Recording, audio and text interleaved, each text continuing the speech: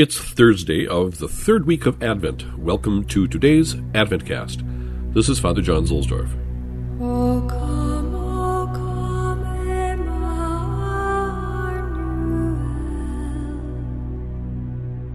to free your captive Israel.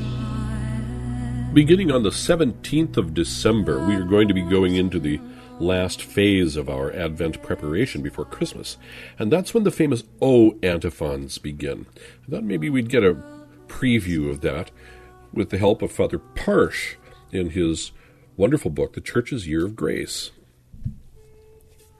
The final step in our Christmas preparation comes with the so-called O Antiphons, a series of 7 anthems sung at the Magnificat on the last 7 days before the vigil of Christmas. Nothing similar precedes any other feast. So called because of the exclamatory O with which they begin, these antiphons originated during the 6th and 7th centuries and were originally used with the Benedictus at Lauds. Actually, they are better suited to the morning hour. Originally, there were 9 such typical Advent prayers. All have the same melody and structure, resembling a Roman collect, an invocation to the coming of the Lord, expressed by the opening phrase or symbol, for example, O Wisdom, O Root of Jesse, O Rising Dawn, a brief clarification or explanation of the invocation, the petition, introduced by an emphatic Veni, come, upon which follows the plea for redemption. These sublime little songs neatly embody all that the prophets of old said of the Messiah. The melody to which they are chanted is marvelously expressive of intense desire. They are the rorate of mankind. A very definite progression of thought can be noted in these antiphons. At first we see the Son of God in his pre-earthly existence as uncreated wisdom who made the world and ordered all things mightily and lovingly. This creation of the visible universe is a symbol of the much loftier recreation of human souls through redemption soon to be effected. The next 3 antiphons portray the Messiah in his Old Testament role as God of the covenant and leader of the people in the desert. The root of Jesse, the descendant of David and the victorious king, the key of David, that is, the fulfillment and conclusion of all Old Testament mysteries and types. We pray that the Redeemer may fulfill these promises in our regard. The 5th antiphon draws on nature as its use of the sun as a symbol of Christ. The text is not wholly unfamiliar, since a portion is taken from Jesus' own words.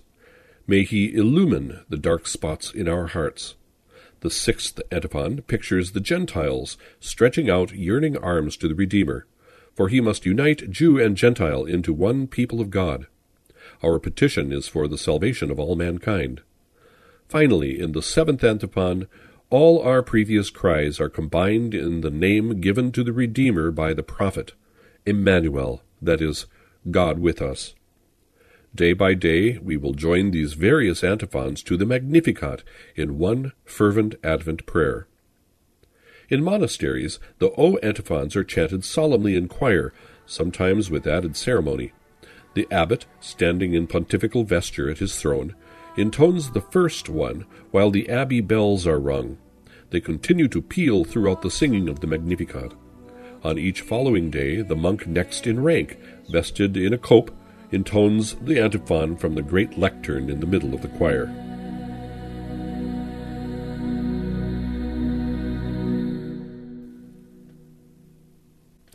There are 2 kinds of desire. There is passive desire, such as that of St. Augustine, when he kept repeating that he wished to be converted on the morrow. Hell is full of people who desired exactly that. Next, there is also efficacious desire, which is that of the man who intends to employ the necessary means of putting his resolution into practice. This is the kind of desire by which we should be animated. It may be that we shall encounter many falls and obstacles before we can carry out our resolutions, but the important thing is not to lose heart. We must keep going forward with the help of God, and at least at the hour of death, our efforts will be crowned with success. Cardinal Bacci.